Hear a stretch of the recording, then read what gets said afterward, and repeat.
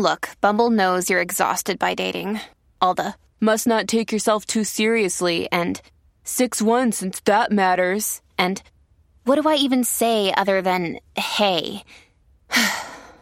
Well, that's why they're introducing an all-new Bumble with exciting features to make compatibility easier, starting the chat better, and dating safer. They've changed, so you don't have to. Download the new Bumble now. Why take one vacation with the family when you could take all of them? With Royal Caribbean, you don't just go to the beach. You visit a private island and race down the tallest water slide in North America. You don't just go for a road trip. You ATV and zip line through the jungle. You don't just go somewhere new. You rappel down waterfalls and discover ancient temples.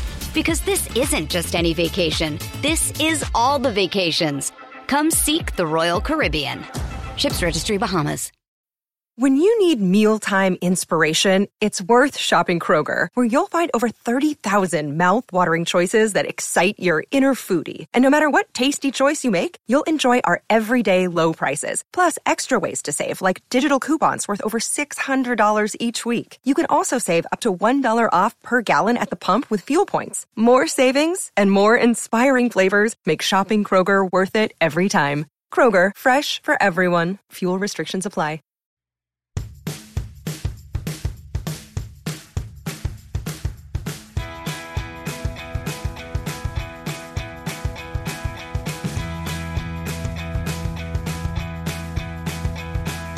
Hello, everybody, and welcome back to the 90 Day Fiancé Wrap-Up podcast, where every week I come here and I talk about the various couples trying to make their way through their new journey in the United States. Of course, we are talking about season 9 of the original 90 Day Fiancé franchise, episode number 12. I am your host and conductor of the Hot Mess Express, Priya Zanvikili, ready once again to break it all down for you. Now, today I am joined by an amazing guest. She is, of course, one half of the Masked Singer Wrap-Up podcast. She is 1/3 of the Drag Race Recaps, if you will. And she is 1 out of 1, my number one favorite person in the world. It is the one and only, my partner in everything, Liana Boris today. Liana, how you doing? Wow, I feel so special. I like your favorite person being one of my 3 accolades that needs to be mentioned at the start of the pod. Yeah, I didn't think could get weird, but you made it weird. You're welcome. That's what I do. Well, the one show you did mention, the B&B, the weirdest show of all. So, look. She is one half of the RHAP B&B. It's Liana Boris. Yeah, just making things weird since 2017. That's we out here. I'm really excited to be back. I haven't had the opportunity to talk with you formally, I suppose, about the 90 Day Fiancé season since I was on the premiere. I didn't even know who Patrick and Thais were. I just knew him as Tiny Headman. And so here we are. Your life was better for it, I would argue. I don't know about that.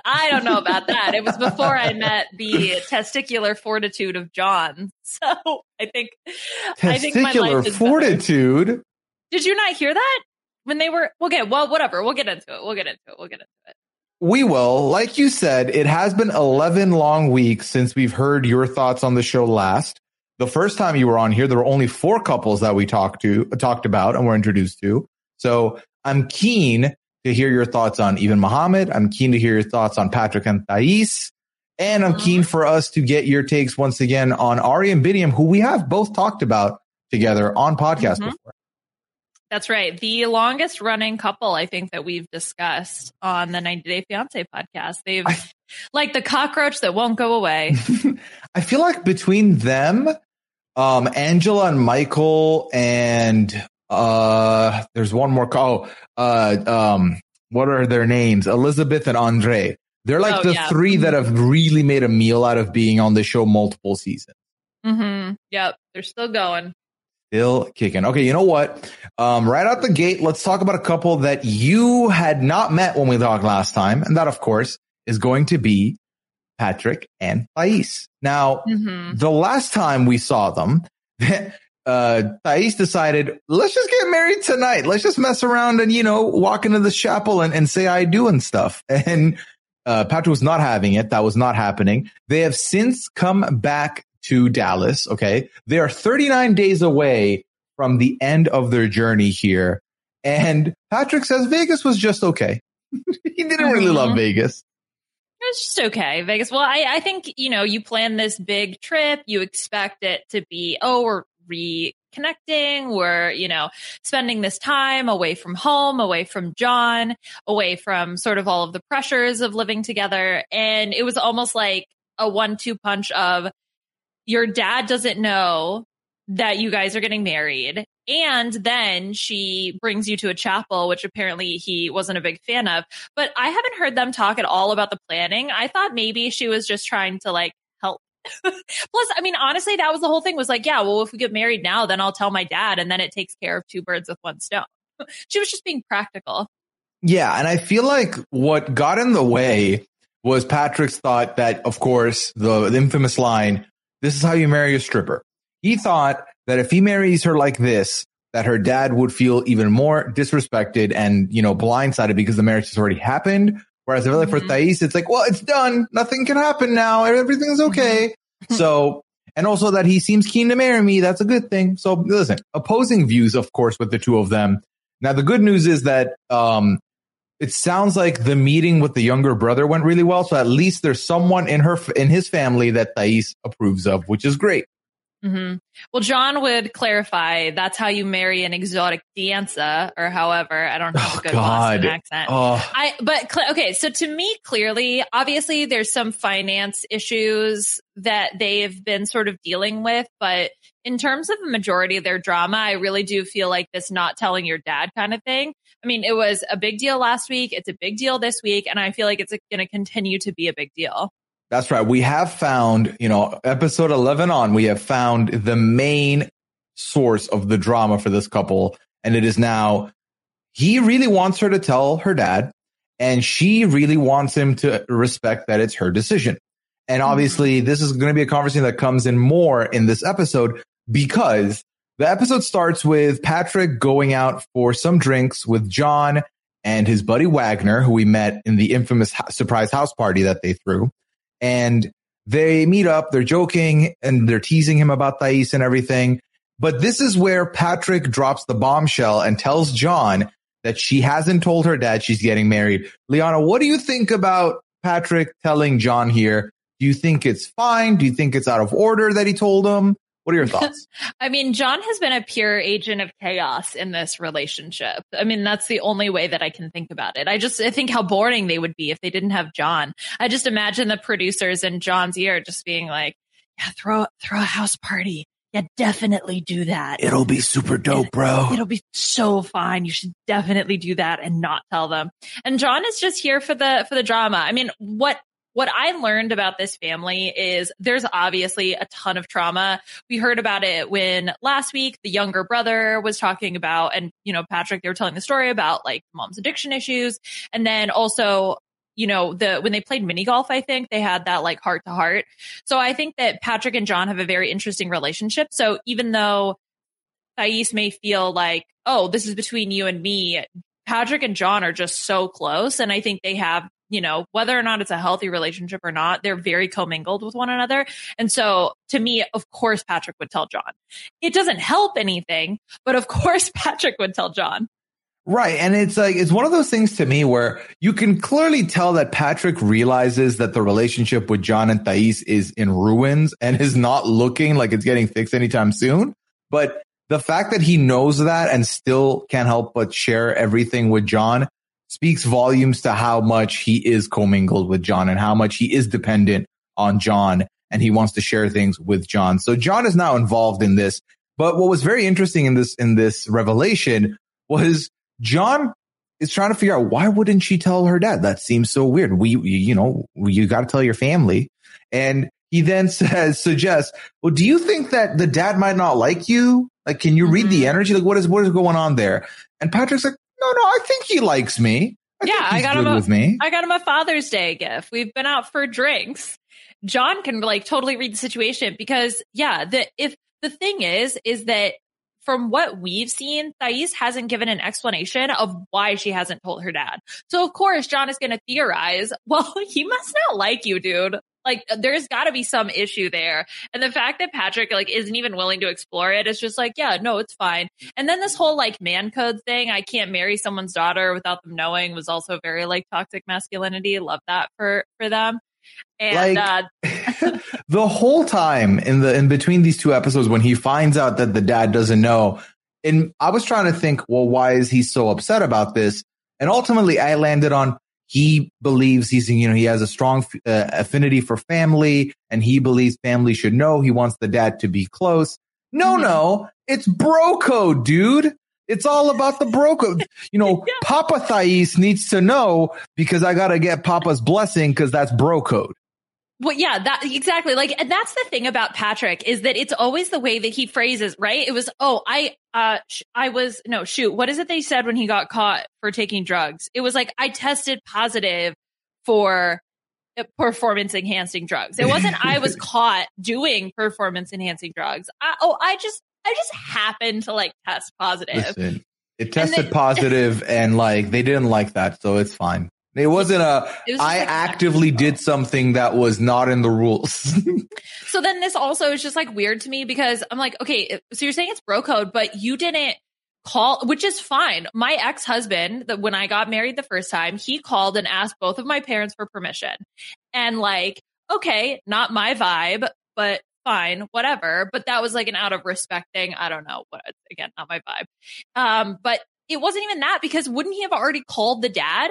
Because if he's like, okay, she's coming to the United States, get married to me, then obviously I should ask for permission, because that's what happened. Before my ex proposed to me, he called my parents to ask for permission. So I'm like, if there's some like this hierarchy male thing, then wouldn't you have called the dad beforehand to say like, hey, I'm going to propose to your daughter, or like, hey, I want to marry your daughter? Like, I just don't understand how that conversation never happened. And now he's like complaining that he doesn't know. I don't know. The whole thing was just very weird. No, that's a good shout, because indeed, if this is something he values, of his bro code, man code, whatever you want to call it, over anything, you'd think he would have taken that step already. The fact that he hasn't, and only now that he finds out when Thais says, like, oh, wait, that didn't happen. Did he think that she spoke on his behalf? I don't know what he thought, but he's definitely upset about this whole situation.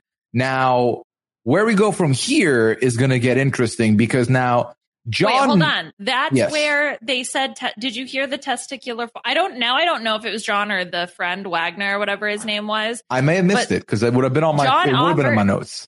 John offered to go tell the dad, which, by the way, TLC producers, buy a ticket ASAP. Send him to Brazil. Send John down there. Next season on the other way.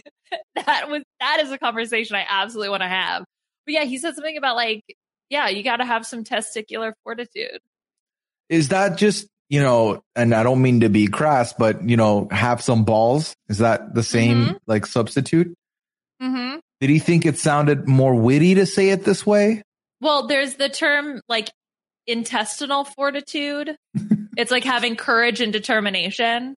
And so I don't know if this is like a play on that, or he thinks it's testicular fortitude because it's like have some balls. My brethren, you hath no testicular fortitude to proceed with the thigh negotiations. That's my favorite stat in RPGs. I'm like, yeah, I got to bump up that testicular fortitude. Testicular fortitude 100. Yeah. Oh, God. John is a wreck. He really is. Get him on Big Brother. I said it. Just put him on. Well, there. he needs to go to rehab first, but then maybe after that we can send him on Big Brother. Would be nice. Nice. Yeah. So then we go to the next scene. Do you have anything else from this scene before we proceed? No, I got to talk far too much about testicular fortitude, so I think I'm good. Enough for a lifetime. I agree. Mm-hmm. Okay, so the next scene, we go back to the house and we are in the kitchen. Thais is preparing a dinner for Patrick. And I believe she said it's like a stroganoff. And the recipes we saw were sliced chicken, ketchup, and mustard. Thoughts? Yeah. So Brazilian stroganoff is like a dish, because I did Google it. And it seems to be relatively simple. So she cut up the chicken. She cut up the onions, which, by the way, she used the same cutting board. And she did the chicken first. And she could have washed it, right? There's a chance they just skipped that part. I hope. I'm going to hope for her sake, yes, because salmonella is very real here. But anyway, so you cook up the chicken and the onions. And then there's like a little bit of garlic. And then you make what's the stroganoff sauce. But the recipes that I found all use tomato sauce and then ketchup. Yeah, I see it. It's like a bed of rice. Yeah. Well, you serve it over rice. And then it's like cream. And then you can add some like parsley and stuff, and then you serve it over rice. None of the recipes I saw use mustard, and I didn't see any cream. Look, again, I'm not a Brazilian cook, but based on the few recipes I looked at, didn't exactly look the same. Fair, right? That's very fair. But what isn't fair? So John comes into the kitchen, and John segues the conversation immediately into asking about, hey, your dad doesn't know about you getting married? Like, what's that about? Why is that happening? Oh my God, no, don't even, no. The way that you're describing it is not even close to being apt. It's like John comes in and is like, hey, how's it going? And then asks like a few random questions and then goes, well, since we're asking questions, you can't get married till you tell your father, right? Yeah, exactly. The segue was so bad. He like, obviously it's when someone comes in and you're just spit it out. What do you want? Like, just tell me what you want. I think I'm going to start using that transition though. So since we're asking questions. Well, it's not going to work on me because I watched the show. So I don't know who you're going to use it on. I don't know. Work people, maybe. You have to let me know how that goes down. Oh, disaster. He was so blunt about the whole thing. And then is just all up in her business while she's cooking. Oh, God. Such a pet peeve. I hated it. I appreciated Thais being like, I can't do both at once. John's like, it's multitasking. Okay, John, no one cares. And then he's turning the stove off because she's going to overcook it. And then I guess she did. It was like rubber with ketchup and mustard.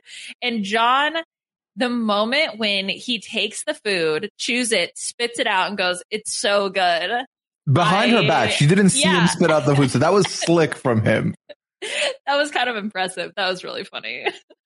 Yeah. Well, that's the thing. So in the middle of all this, like berating her while she's cooking and like trying to poke around for the answer, Thais says, it's my choice. That's why he doesn't know. That's what's happening. And then obviously, Liana, you've already mentioned he took the food off the burner, which I thought, guy, you're not cooking this.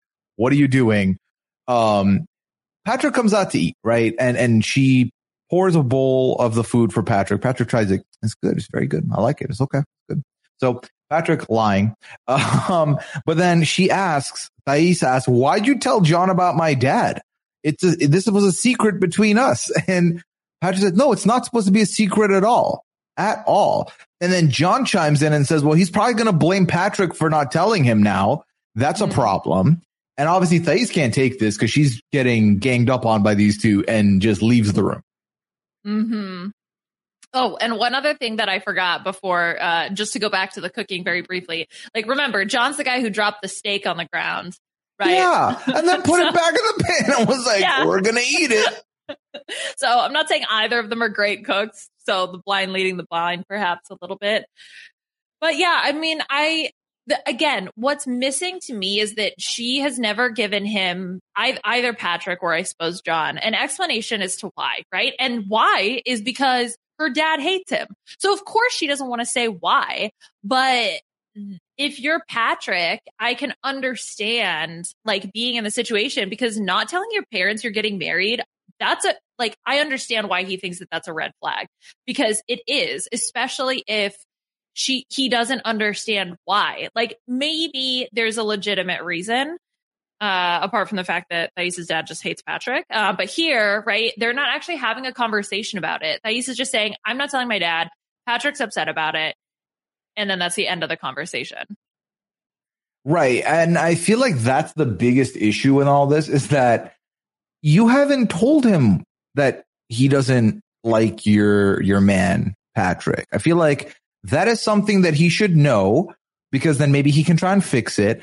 But because now if she tells him, now it's game over. Like that will destroy everything. If Patrick finds out, oh, your dad doesn't even like me. I thought he liked me. I thought you just didn't want to tell him for personal reasons or whatever. So yeah, but what does that even mean? What's a personal reason? You know, it's, well, the thing is, the personal reason could be, well, my dad's a little bit apprehensive on American men, and he's not had good experiences based on what he's seen on TV about American men.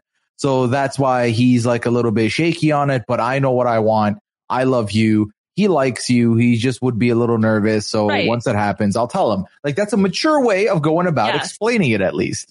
And it is honest. Right. I think that from what I understood, that is the case, is that, you know, he's nervous about how American men treat Brazilian women. So, taking advantage, taking advantage of them. So I just, maybe it's a conversation that we haven't seen, but at least from my perspective, they've actually had no real conversation about why she doesn't want to tell him. No, the two of them have not had an honest conversation about it at all. Hell, she wouldn't have told him if not for the slip up at the dinner with the younger brother. So that was all accidental anyway. So who knows where they would have been if that didn't happen. Yeah. Well, and then because again, the producer with the little earpiece, John, remember the bachelor party. Be sure to mention the bachelor party. Listen, you want to throw one last banger for your younger brother here. You want to make it great. I mean, if we know anything about John throwing parties, is he would just organize the whole thing, not tell Patrick, because if I did it, you would say no, and then just pull him out for the bachelor party. You know, for someone who does stuff like that, John should be the last person to comment on why Thais hasn't told her dad. If Thais told Thais told John, well, if I told my dad, he'd say no. I bet John would be like, respect, I get it. I totally get that. He'd be like, no, I understand where you're coming from now. But yeah, so Thais leaves the room. The next scene we see is Thais is actually hasn't gone to the other room. She's hiding in between the wall, between the room and the living room, and is listening in on John talking all this nonsense about how are you going to convince her to tell her goddamn father. And this man's drinking. The bottle looked like it was Bacardi based on the labeling, but I didn't get a good pause scene. So he's just throwing drinks back, talking all this stuff, and she's just sneaking and listening. And then the bachelor party conversation comes up. And Liana, what do you have some quotes from that? There were some nuggets in there. Wait, I thought it was wine, what John was drinking. It could have been. It was but it looked clear. It looked clear to me, the drink. Okay. All right. Yeah, I don't know. I wasn't paying that much attention because I was trying to understand John's thick accent, which seems to get stronger when he's drinking, which makes sense. No, I mean, I didn't write down any exact quotes from this. I mean, apart from, you got the whole exotic dancers line. Well, okay, so that happened a little later. So he said something about 100 hookers, because I wrote that in my notes, but I don't have the exact quote. But then Patrick replies again. We talk about Patrick literally meaning well, potentially, but saying it in the worst way. So when he talks about getting strippers for a bachelor party, Patrick retorts, man, the odds of a stripper being hotter than Thais is slim to none. So why would I want strippers? Is that really the best way for you to say that? The only way I've heard this man describe his fiance is she's hot. Yeah.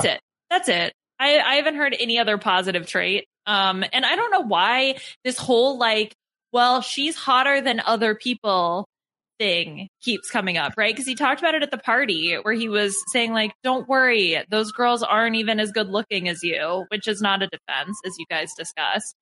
So this is coming up again. It just, to me, it's kind of rude, right? Because you're essentially saying if there was any chance that there was someone that I would say is hotter than Thais, then it's a problem. Then I should be worried. That just shows that you are very super insecure and you're not as confident in this relationship if you're speaking like that. Because if the only thing getting in between you and wanting to do a bachelor party is an attractiveness scale that you're going to compare Thais to other people and be like, nope, my wife is hotter than her and her and her. First of all, stop putting people down. What is wrong with you? Second of all, that's stupid. Wild that this was his response. And, John doesn't understand this argument either, because John then replies something like, I have Rocky Road, but I might want mint chocolate chip, flavors, different flavors. Like, John, put the drink down, bro. Put it down. I love it when people compare women to ice cream. That's my favorite. I love that. That's it. It wasn't just, I was just like, different flavors. You know what I'm saying? All the flavors. I like me some Skittles. Taste the rainbow. Yeah. Okay. All right, John. Oh God. So this is when Thais comes out from the behind the hide and goes straight into the kitchen area and says, I heard everything. And John's like, you didn't hear anything. You don't know what we talked about. Like, no, I heard. Then what do we say? I heard. It's fine. What did we say? What did we say? She doesn't say anything. And then John leans over to Patrick and it's like, she has no idea what we talked about. And Thais walks over the kitchen island, comes over behind Patrick's shoulder. And immediately Patrick says, yeah, we were talking about a bachelor party planning thing. And John gets... You snitch! He's like, you snitch! You throw me under the line of fire every single time! And like, he's mad. He is mad because he genuinely thinks she heard none of it. So in his eyes, he's full Tekashi 6ix9ing here, and he's very upset about it. Okay, did you see Patrick's face? He was smiling during their fight. Maybe he gets off on this. Ooh, like the drama does something for him, you think? Yeah, he's like into it. Kind of weird. It's kind of a weird. Listen, I don't kink shame, but weird. I don't know. He seemed happy about the whole thing. I also appreciated some of the cinematography during these scenes because you can see the vase. Cinematography. The vase they bought at the store, the $40 vase? Yeah. It's like on the table and they would be like very purposefully in some of these shots. So that was Do you think if like you walk out of the room and the vase is upside down, that means the house is in a state of like negativity? It's like a sign. Yeah. I don't know. Again, I think it's just production. I think it's empty. I think it's just decorative, but I think it's production. Just Can you call back? Yeah, I have a question. Can you have a vase as a decorative piece without any flowers in it? Yeah, I think so. Interesting. I hadn't thought of it that way. Yeah, definitely. It sits out. Oh, okay. Cool. Good to know. But yeah, and then is it Thais that's like with strippers? And then John's like, whoa. Well, first they're exotic dancers. Thais says, no, zero plans. You will not be having a bachelor party. That will not happen. And then in confessional, she's like, yeah, if he has a bachelor party, I will kill him and then go back to Brazil. And that is wild. But then also, yes, then that's when strippers comes up. I think Patrick says, no, there will be no strippers. And John, the classy man that he is, says, whoa. They're exotic dancers. Good clarification, John. Thank you. Well, this isn't the first time that we've seen bachelor parties get people in trouble. Michael and Angela had a lot of drama about it. Jovi and Yara had a lot of drama about it. If Patrick is saying, I don't want this, just don't do it.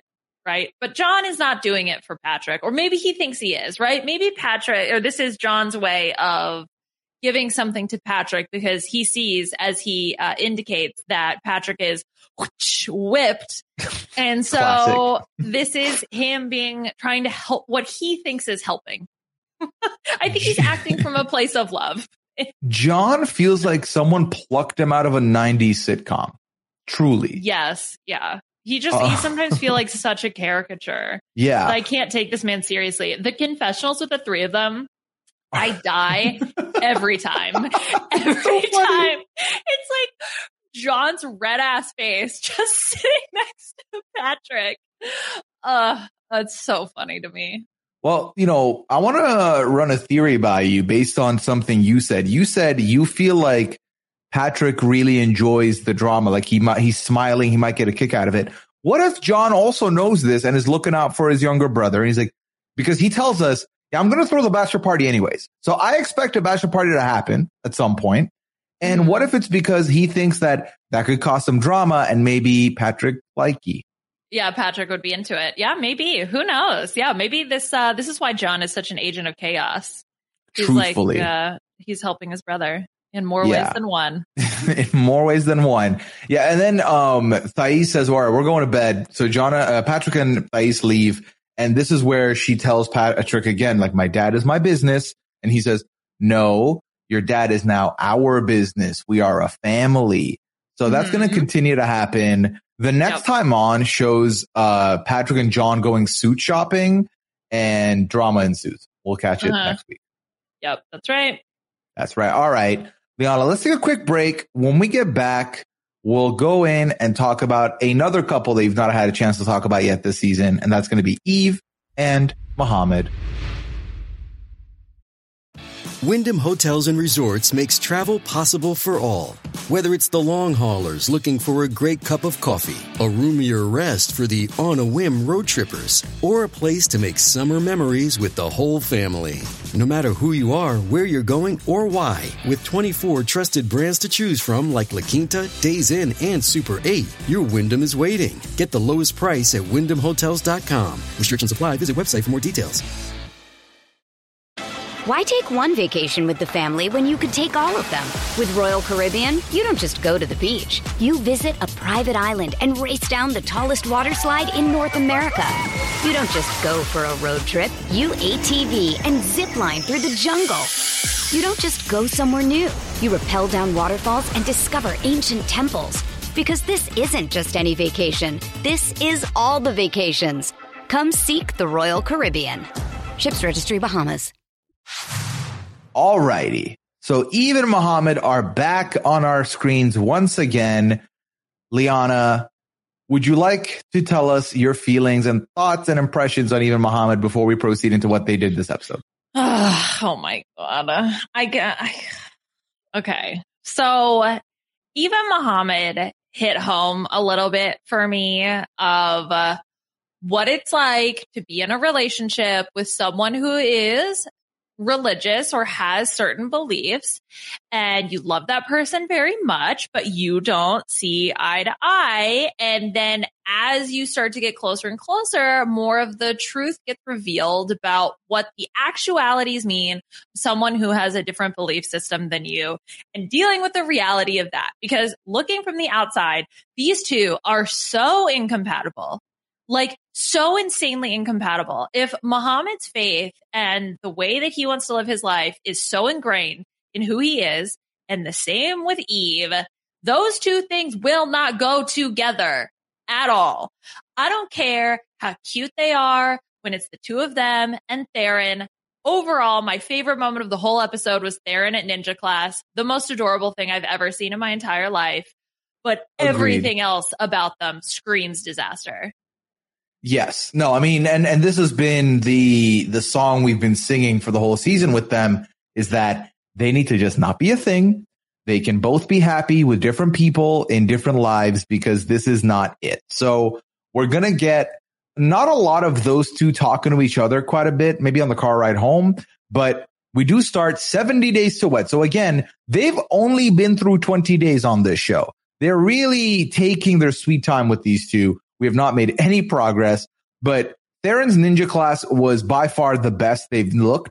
And anytime I see Theron around Mohammed, I can't help but smile. I will say he's very good with Mohammed, and Mohammed's very good with Theron, might I add. So that's good. I enjoyed that. But the car ride home is where the drama really begins for this episode. So we'll sink our teeth there now. And Eve says, okay, wait, hold on. No. If any listeners out there know where an adult can take a ninja class, sign us up. I'm so in. That looked like so much fun. It did. Just, jumping around. Do you think so? We learned that Theron really likes parkour as well. Mm-hmm. Do you think you could parkour? Do you think that's in your wheelhouse? Ooh, I think I would need a lot of practice. And maybe if the walls were like a foot or two high, then yes. Anything taller than that, I'm out. I could hang out at a park or somewhere else, but that's just me. Boo. How boo, dare you? Boo. How dare, don't you boo me with my own mechanism. No. Okay, let's get in the vehicle. Let's go home now. So they're on the way home, and Eve tells Mohammed, listen, I think we're going to have to push the wedding for at least another month. And Mohammed's like, why? Why would you do this? And she says, well, the venue that I wanted. What did you say? Not the Mohammed impression. I can't with the way his voice sounds like track pants rubbing against each other. It's just like, shush, shush, shush, shush, shush. I can't. Liana, their venue got moved. So she would like to find a new venue. The venues are getting scooped up one by one. And he says, we could just have it in the backyard. I don't mind. He says he wants to be allowed to work. He wants to start getting a job. He wants to contribute. And also he wants to go back and visit his mom, which he clearly cannot do, as we know what the documentation restrictions are when you are in the 90-day process. Yes, which, okay, I get that. I totally understand. So then figure out some type of compromise so both of you can get what you want. Or maybe it's only back a month. Okay, that's only going to set you back one more month. Yes, those 4 weeks are going to be hard, but you're making a sacrifice for your partner because clearly Eve wants to have it at a venue. The other option is go tomorrow to the courthouse, get married, then have a ceremony later. Like, I don't understand why this is something that they can't do, because I don't know. Eve obviously cares a lot. I only want to get married once. And so maybe there's this big emotional hang up about it, but I feel like that could totally work. So then that way he could still apply for everything and get that process going, because you have to have the marriage certificate to apply for the adjustment of status. Right. Which, like you said, I think the best move for them as a compromise is, listen, we courthouse it. No one even really needs to know about it. We just courthouse it. We do our adjustment of status stuff, and then we still look for a venue and do our marriage the way you want to do it. And that works fine. But I do think there's some level of attachment for Eve where doing the courthouse thing takes away from the moment at the ceremony. Right. So it technically doesn't count. So I feel like that's something that's going into it. And Mohammed's frustrated clearly. And then Mohammed throws a little jab and says, maybe you don't want to get married. Maybe that's not what you want to do. That's not even what she's saying. She's saying that she wants to have a nice wedding because she loves you and she only wants to get married once and she wants it to be nice. And it's not her fault that the wedding venue backed out. She's doing everything she can. That was so rude. It is. Again, this goes more into the fact that the two of them have not communicated, because this is a priority for her, and a priority for him is working and being able to go back and visit family, which is also valid. They both have valid priorities, but you've not talked about it and you're not willing to buckle. None of you are willing to compromise on something. So you're going to have a bad time. That's not going to be a great moment. She does tell him, take into consideration that she wants this to be special. That's what she wants from him. Obviously, that's not happening. We go into the next scene, Liana. It's 5 days since this interaction. So we're 65 days away now. Mohammed has a little bicycle. And it reminded me of someone I hold near and dear to my heart with their bike. How dare you? When I saw him biking around, I was like, oh, that's what I look. Is that what I look like? And he's got his little helmet. I'm like, oh no, I look like such a dork. Yeah, Liana bikes to work. Yeah, for context. Gas is freaking expensive. And parking's expensive. So if I have to look like a dork for, 20, 25 minutes a day, so be it. Yeah, so he bikes. He tells us that the one thing he's happy he does have is his bike, because the bike allows him to go to the gym and it allows him to go to the mosque. I also should have added a precursor. I don't know if you're going to be able to hear this. There are fireworks going on all around us today. So if you hear any in the background, that's what it is. America. Happy 4th of July to those of you who are celebrating. Yes. So he tells us he goes to the gym, goes to the mosque. And then I thought he's going to go to one of these places. No, he's going to a coffee shop to meet up with Rafe, who he met at the mosque the last time we saw him at the mosque. So Rafe is the only person he really has in the States that he feels comfortable talking to. So naturally, I knew some stuff's going to get spilled here. What did you think about Rafe and the interaction they had together here? Okay, I have to say, and this is maybe jumping too far ahead, but it was at the end when Rafi, is that his name? It's Rafe. I don't think it's Rafi. Rafe. Okay. Yeah. I forgot to write it down. He is giving a confessional. And this to me was very enlightening because he talked about how Muhammad has lived a sheltered life. He's not sure he's realized what he's gotten himself into. Yes. And if that's the friend who theoretically can relate the most to understanding somewhat of what Muhammad is going through, at least, that was very indicative to me. And we could have probably have told you that from the beginning of Muhammad just wanting someone to take care of him. And then it's sort of taken this like other turn with the, imposing some of his beliefs and that kind of stuff. But that confessional told me a lot. Yes. And I feel like, the additional thing that Rafa does mention, he's like, he's lived a sheltered life from what he feels like. He lost his dad early. So it's pretty much been him and his mom, and he's been taking care of his mom. So clearly that's something that I don't think he has thought about when he left, how hard that was going to be to remove himself from being someone who's like either in the care of his mom or giving care to his mom.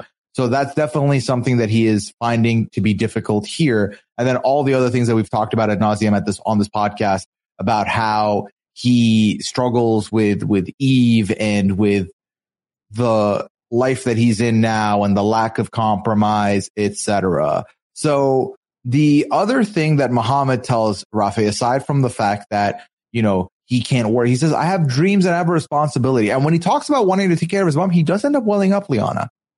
Okay, but it was interesting to me that that's what he sees as his responsibility. He didn't see his responsibility as taking care of Eve and Theron. That was never mentioned, which is fine. Wanting to take care of your parents is a good thing, right? Yeah. I don't think that that's inherently a bad thing.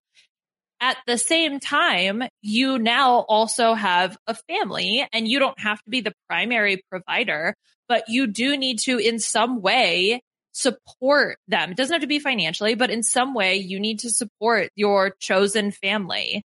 And the fact that wasn't listed, the way that he called Eve a sponsor and then, maybe I can just find a new sponsor. Ooh. Also red flag, also not how that works. I mean, it seems like he just wants to get married so that he can work and travel. And then it didn't seem to have anything to do with the actual relationship with Eve. I think also a bit of it is, it's 65 days to wed, which means, let's do the math here real quick, 25 days he's been here. So I think part of him is also dealing with that early travel jitters where, for example, when I first moved, I was excited. I was happy, but about a week and a half, 2 weeks in, I really felt a little bit lost in that I'm in a new place. I don't know anybody. I can't work. I don't have anything going for me. So you start thinking about times and places where you've had things going for you. And it's like, oh, maybe I travel here. I do this. I do that. Mm-hmm. So I think that's a little bit part of it, but I 100% agree with you. The wording of, talking about sponsors, talking about specifically supporting his mom. Part of me thinks, does he see it as, well, right now I'm not working and we're doing fine here. Eve has enough money to take care of Theron, me, everything's good. So if I work, it's bonus money that can go towards my family. Mm-hmm. Yeah, maybe. And that's the thing is that when you went through the process and when everybody goes through this process, you're literally upending pretty much everything of your life. Yes. Where you live, your friends, your family, your day-to-day schedule, because you are not doing the work that you used to do because you can't, right? One, because of proximity, or even if you work remote, you physically can't work when you enter the United States. And that is, especially for me as someone who lives on routine, I can't even imagine how jarring that would be. So I always try to have empathy to remember that the people who are coming to the United States are having to undergo that extreme life change. But the reason you're moving is for your partner. Mm-hmm. So while, yes, I can empathize with that, the wanting to travel and go back and see his mom, of course. At the same time, you also need to recognize your new responsibilities and your new relationship of why you moved. Yeah, I definitely feel like it's one of those things where if anyone's listening to this and is interested in taking this journey or is in the process of taking this journey, there is a lot of things you need to think about before you do it. One of the things you need to think about and kind of marinate in is, because for example, you talked about being in routine and that would put you in a bad spot if you have no routine. I'm someone who didn't really live on routine. So that part was fine. But the parts I didn't realize was how difficult it was going to be for me to come to terms with, okay, I'm fine without routine, but a lot of the staples that I was surrounded with, I didn't realize how dependent on them I was and how much they helped shape my daily and make me feel good. Not necessarily routine, but like, just having some friends on call. Cause I wasn't really like going out all that much, but just having the people around you, stuff like that. I feel like that was heavy when I first like moved. And I think for us also, you have to add in the factor that we were in complete lockdown and it was just the two of us and we were home all the time. So I feel like that also like, not necessarily made it worse, but kind of made that point even bigger and made that gap feel a lot stronger. Right. So, yeah. I mean, the thing is, what I noticed with you is I was like, well, you can still call those people, but it still somehow felt different to you. So I don't know if that's what like other people are going through as well. So yeah, I don't know. Yeah. So that was the end of the Even Muhammad saga here. The next time on, we see more of Muhammad being upset and saying he has dreams. And Eve says, well, I have dreams. He's like, well, my dreams are, I have these dreams I need to have. I want to work or I will go to Egypt. And she says, well, then go. And then it shows Muhammad walking away, making it seem like he's leaving. And there's tears. So he's not going anywhere. Come on. Yeah, he's not. This is like the Ari pregnancy scare all over again. He's not going anywhere. Yeah, it's not going to happen. Okay, so that's it for Even Muhammad. Let's go to a couple that we're once again not going to see a lot of. They're going to keep it short and sweet. Emphasis on the sweet. Let's go over to Kara and Guillermo, Liana. Yeah, this is my second favorite moment from the episode after the ninja class was Guillermo saying, "This is not my first rodeo." About a rodeo. Like I genuinely want to know if he knows that phrase of, oh, this isn't my first rodeo about other things. Right. Like that's rodeos. A phrase that people will say that it's not their first time doing something. Yeah, exactly. I don't know. For some reason that like really made me laugh, but we do hear a little bit more about his brother's passing. And so then that sort of reshifts and reframes how at least Kara is really thinking about their relationship, and they end up going to the rodeo. They're spending time together. They're having fun. And then they talk about what they're going to do for the wedding. Right. I feel like this was a very interesting trajectory that they're on right now, because unlike the other couples we've spoken about so far, they're 21 days away. There's 3 weeks left on the 90-day visa. So they're like zoomed into the end of the storyline here with them. I told you they would be boring. You nailed it. You called it. And, in my little spreadsheet that I have for the power rankings in the corner, I have written Balloon Watch 2K22 from when you first came on the pod. And that only came up once, Liana, in the entire season. Yeah. We've only seen it one other time aside from the first episode. Well, think about how many computers they could buy if she was really getting her balloon on. But the one conversation that she had with one of her friends made me feel like she was really trying to go for the real estate thing. But I don't know if that's going on. But you know what? They just don't need to think about money anymore. They're just going to live their lives.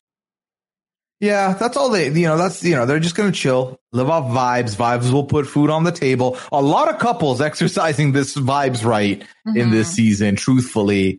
Well, because the biggest thing for them, right, was that Guillermo wanted a bigger wedding. Kara was like, we can't afford a big wedding. They went to the venue. He realized how expensive it was. Mm-hmm. But even though they have a small amount of money, they still feel like it's worth it.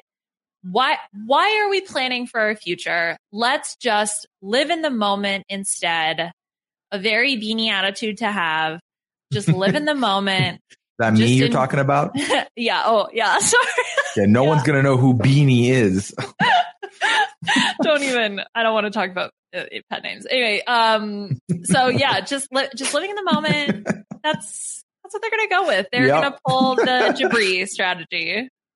Yes, definitely the Jabri move. Well, I think that, Guillermo losing his brother really for both parties made them realize we can't plan too far into the future because the future isn't guaranteed. The present is.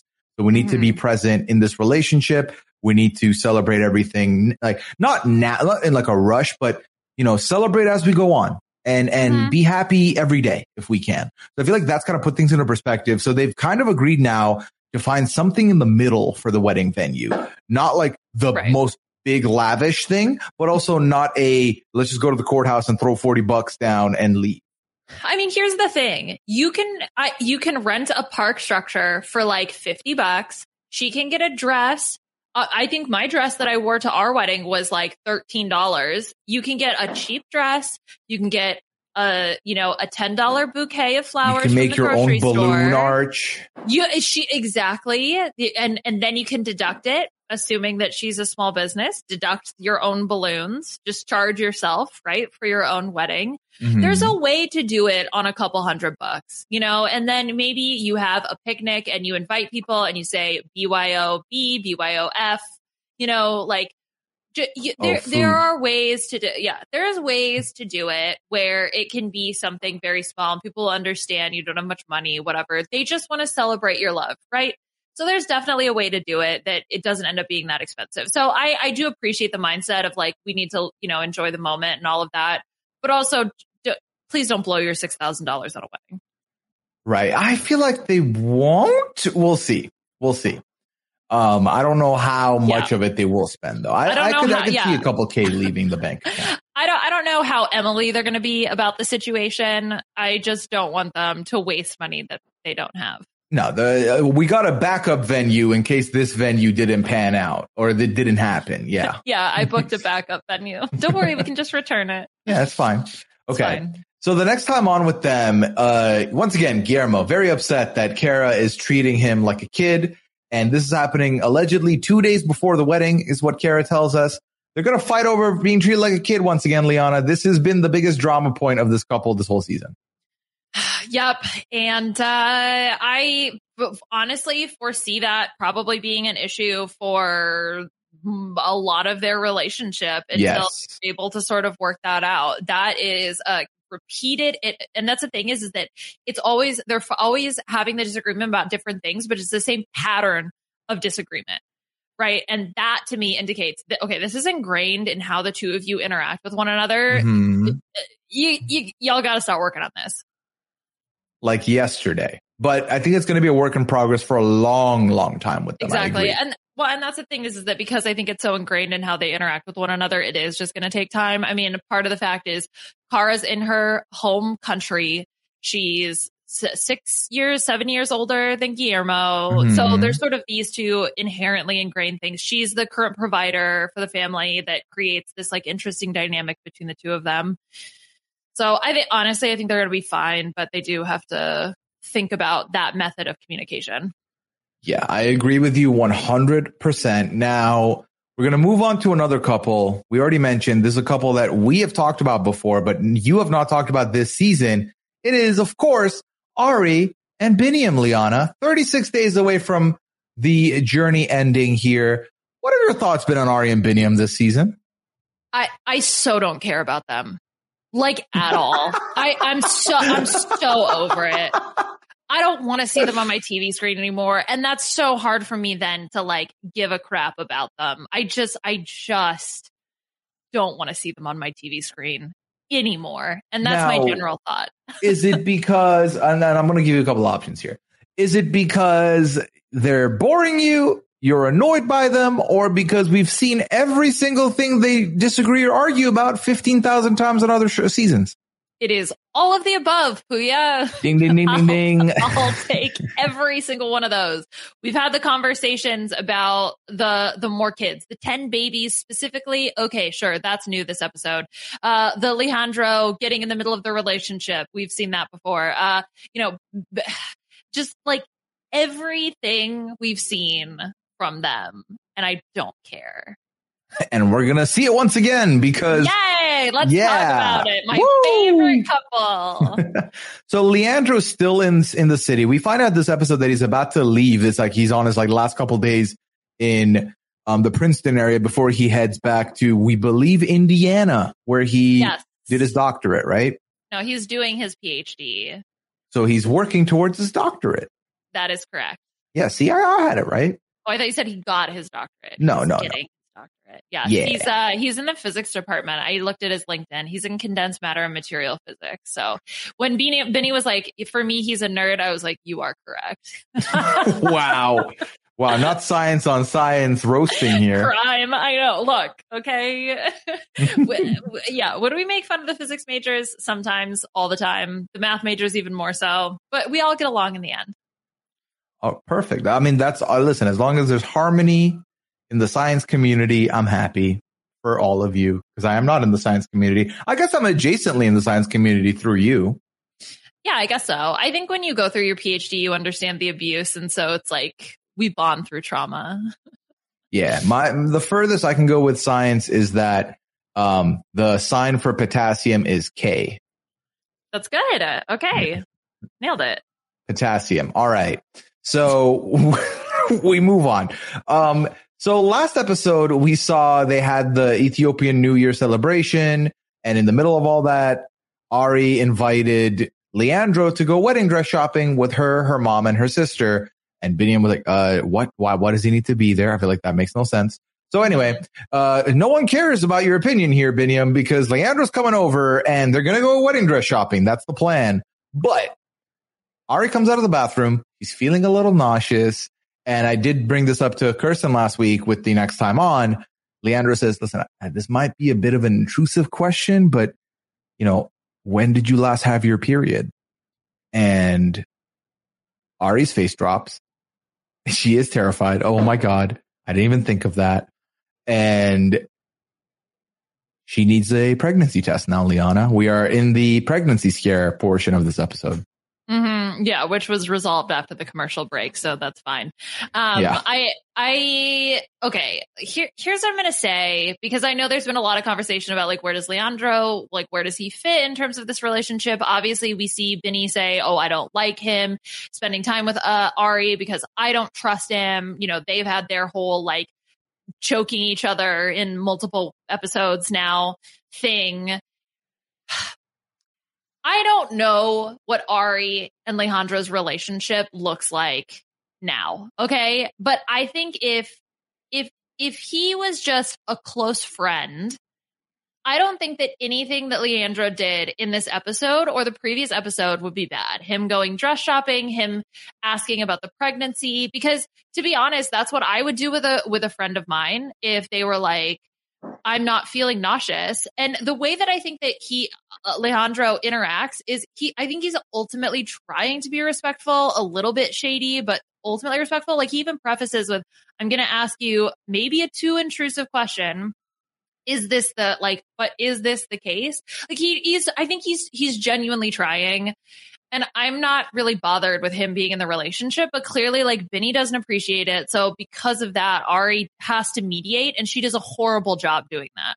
Yeah, by no means am I sitting here and saying Leandro's the shady, Leandro is at fault here, because Leandro's doing what's asked of him, which is be a friend to Ari, and he is friends with Ari. So he's going to be there for his friend. However, given how vocal Biniam has been towards not really vibing with Leandro, not wanting Leandro to be as involved, it does fall on Ari to make the decision of, okay, my husband really isn't feeling good about this. He, whatever, he has insecurities, or he just doesn't like him, whatever the reason is. You make that conscious decision then of, okay, I will try maybe respect his decision, limit this, or, oh, he really didn't want the wedding dress thing. Well, he's my friend, but I'll ask him not to be there for that. So for this relationship and where Benny stands, I do feel like I can see why there's out of line feelings about all this and why the internet might not be happy with Leandro, for sure. But I think it should fall on Ari's hands and not on Leandro's, because Ari's the one ultimately that has to make that decision. Mm-hmm. Right. I mean, if her relationship with both of these men is very important, don't make comments like, "Oh, I guess my ex-husband knows me better than my future husband." Yeah, what was that all about? You're just feeding into his insecurity. Why are you doing this? Do you want them to even be friends? You said that at the pancake place where you didn't even order pancakes. You got wraps instead, which why would you go to a famous pancake place if you're not going to get pancakes? But whatever. It's just, her behavior has been driving me insane. Yeah, I do not love that at all. So then obviously, Ari is going to stay home, but needs a pregnancy test. Biniam can't drive. So Leandro offers to drive Biniam to the pharmacy to get it, which I thought was a nice gesture from Leandro, because obviously Biniam doesn't need to be there because Leandro is the one that can drive, but it would be weird if Biniam has to also stay home, I feel like. So offering to take Biniam to do it is great. Mm-hmm. They get the pregnancy, they come back. Spoiler alert, she's not pregnant. It's negative.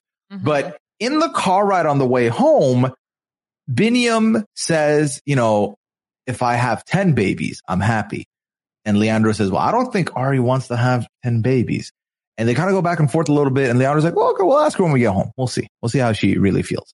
And this is where I was like, Leandro, I don't think you should bring this up. Even if you think you're right? Don't do this, because I don't love that conversation. Like, if I'm in his shoes, right? If I am friends with my ex and the partner is clearly not vibing with me, and Leandro has to know that Biniam doesn't really vibe with him because he's mentioned it in confessional before. The last thing I want to do is win a battle of, well, no, my answer was right. Because, what does that do for me? It does nothing. It just shames the partner. So I didn't love that, quite frankly. So the way that I understood the conversation, it didn't even feel like he was trying to instigate anything or win an argument. He was like, I hear when two people who are in a relationship, and I hear one say one thing and I hear another saying something different, and they're clearly not on the same page. Maybe I'm too intrusive in relationships, but I would prod them to have that conversation with one another, because I would think I'm helping. Now, is that too much? Am I actually helping? But what is bigger to me is the fact that they've never had this conversation. That Ari and Binny have never had a conversation. I mean, Binny has this absolutely super fun trait of not being open and honest with Ari, which really just is super helpful in terms of the relationship. So the fact that he hadn't told Ari that he wanted 10 kids, maybe I shouldn't be surprised. Yeah. So him wanting to have such a big family. And again, this is one of the Biniam oversights where he does live in the clouds quite a bit. He has seen firsthand how Ari is stressed about their financial positioning with one kid. So the idea of 10 kids is wild in that aspect, but he's not really put any thought into that beyond, I would like that. I would like a big family. Well, so, what I don't understand, because is he now working? Because I know Ari said that she's working. She's doing the social media thing or whatever. He still can't. He's not married yet, right? Technically. They still haven't gotten married. Oh my God. Yeah. Bored. This is why this is Rob's least favorite franchise of the bunch, because it's all about getting to the marriage, which means one half of the partnership isn't doing a lot outside of causing the other person some stress, maybe, in this scenario. Yeah. Okay. Well, whatever. I'm over them. Okay. Well, okay. So then it's negative, and Ari's very relieved because they're not financially stable. Leandro says he's relieved because they're not financially stable and don't communicate. So Leandro says this on the way out when he's leaving to go back to Indiana. And then they go to the pancake house. So I have the menu up here, Liana, for PJ's Pancake House. Oh, I texted my dad. Okay. Hold on. Let me see what he said. So I said, is PJ's Pancakes in Princeton famous? He goes, it's well known to me. And then he said, maybe infamous ... laughing face emoji. What? What does that mean? I don't know. Do you think I don't know. I don't know if I want to know. So I'm looking at their menu, and indeed they have a PJ's Famous Pancakes portion of the menu, which is just a bunch of pancakes. And then they have an eggs and omelet section of the menu. Then there's breakfast classics, and they do have a huevos ranchero wrap, which I'm assuming is what they ended up getting because they had wraps. Good. Do they have a mug of bacon? No, that's only the diner you and I went to for that weekend we got away. Yeah, Liana brought a mug home because we were able to buy the mug, and the mug came with bacon in it. Who wouldn't want a mug of bacon? I mean, it sounds great. Muhammad? 2012 me was losing his. Muhammad would 100% be like, no thanks. Bilal, same thing. No thanks. Oh, yeah. Shaida, no thanks. Okay, well, maybe we should take a trip. You want to go down? To PJ's Pancakes? Mm-hmm. Only if we can sit at the same booth they did and look at the carvings on the table to see if they wrote their names on it. Okay, deal. All right, and then do we carve? Are we allowed to carve our names on it, or we have to be sneaky about it? Well, it's unclear because they didn't seem like they carved their names. No, she just talked about how you can carve your name on it. Mm-hmm. Yeah. Yeah, there's 6 locations in New Jersey.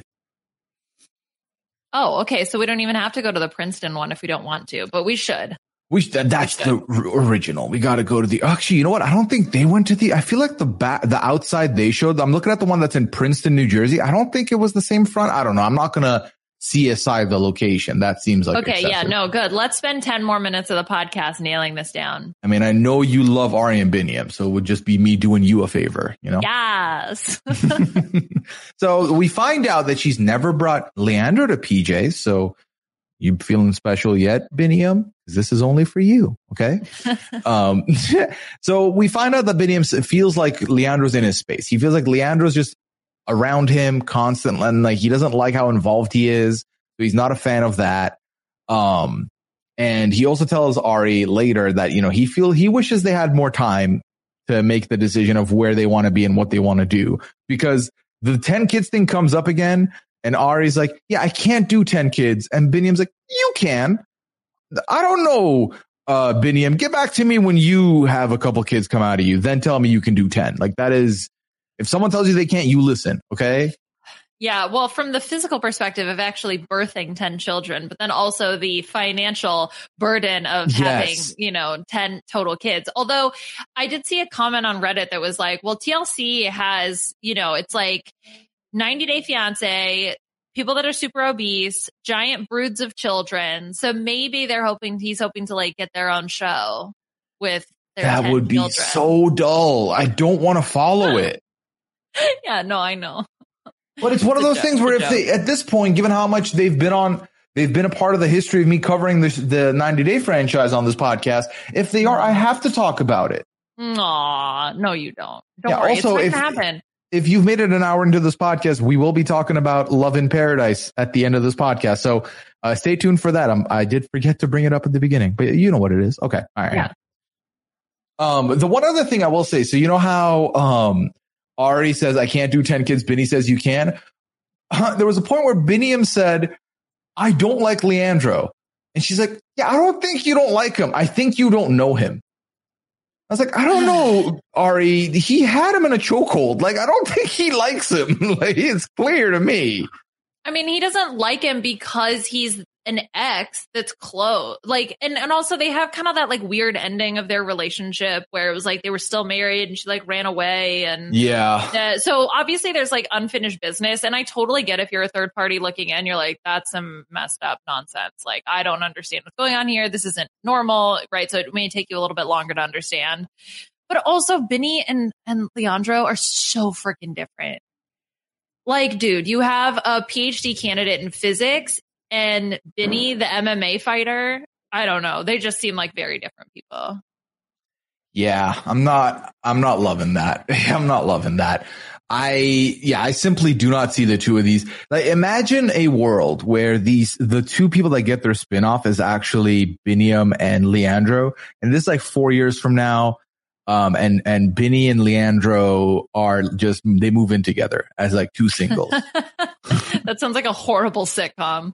It really does. It's like Big Bang Theory meets some other show. It's like a Big Bang Theory. So again, this is only because he's a physicist. Like, I don't know what the show is. And you said sitcom. I thought a Big Bang Theory. When he gets a postdoc at MIT and Benny moves in across the hall from him and they have the Benny Penny parallel. Yeah, I can see it. The Benny Penny parallel is a wild phrase. Okay. All right. So there's nothing else really to talk about Ari and Biniam. Yeah, I'm done. Here. I'm over it. Unlucky for you, next week isn't the episode you're on because they've got a bye week next week. So, haha. Yeah. All right, Liana, let's take one more break here. When we get back, we'll talk about the last two couples of the evening. That's Bilal and Shaeeda and Jibri and Miona. All righty, we're back. Bilal and Shaeeda, next up on the list. Liana, when we first met them, when you got to talk about them on this podcast, Bilal was deep in his first prank on Shaeeda by driving her to the old house and pretending it's the new house. What have your thoughts been on Bilal and Shaeeda since? I'm very curious. People want to know. I don't know how this man consistently out douchebags himself every single week. I don't even know. It's amazing. It genuinely is a skill. And even in this episode, he's like, yeah, the people that I love leave me. Yeah. Why? Why do you think that is, Mr. #blessed, #be grateful? Okay. The trapping her on the Ferris wheel with the prenup. Bro, are you kidding me? And now he's like moping around the house because she is trying to protect herself in the same way that he's trying to protect him. He is a real piece of work. He really is that and then some. I mean, it's outstanding. And I use that word negatively. How he's been able to do this every episode with something new. And this episode's no different. So when the episode starts initially, it's 50 days to the wedding or to the end of the journey here. And we hear that there's been some tension since the trip. Shaeeda suggests some family yoga and would like some family yoga to happen potentially to, bring the mood up here. What are your thoughts on this? Sure. Right. I get it. Shaeeda is also, she's trying so hard. I love this woman so much. She's trying to, let's take advantage of the great day. Let's do yoga. You'll feel better. We as a family will get to do it again. They're doing yoga outside. And I think most of the time this would be perceived as like very nice and playful. Bilal is being a little bit disrespectful with the messing with the class, them not taking it seriously, but whatever, they're kids, who cares? They end up, the kids you can see in the background, fighting each other with their rolled up yoga mats. It's not like the kids are going to be chilling in Savasana for a long time, whatever. Yeah. But to me, it was the hypocrisy of when Shaeeda had a play tap on his head and Bilal is slapping his kids while they do yoga. I'm sorry, that's playful, but when Shaeeda does it to you, it's completely disrespectful and absolutely the most abhorrent thing that anyone could ever do. And then when they finish the yoga session, when they're having the conversation after the kids run off, Bilal even starts to again lecture her. And I wrote down the exact quote. He goes, sometimes you do and say things that, and then she cuts him off. Can we just kiss and make up? Because he was about to lecture her again. Yeah. She was ready to just listen. Let's just kiss. Shut up. I'm not here for a Bilal talk, aka a TED talk. Not here for that right now. Please and thank you. Yeah. Go ahead. And then later she has to deal with the Bilal X talk, because it's Bilal's well done. Well done. That's good. No, you had it. You didn't need to explain it. You were solid. Okay. Bilal X, you get it? Because Bilal had another marriage and that's the ex-wife. It's his ex, and then she's come to have a conversation. It's and there's also TEDx and TED Talks. All right. Lovely. Thanks for the dissertation. You're Dr. welcome. Boris. I mean, that's right. Me and Leandro. Great company. Truly. I love them. Okay. So yeah, we can just skip to the next scene with specifically Shaeeda, because Bilal is nowhere to be seen. It's 3 days since the family yoga session. And Shaeeda has a visit from Shaheeda. Shaheeda is the ex of Bilal. Shaeeda is the fiance of Bilal.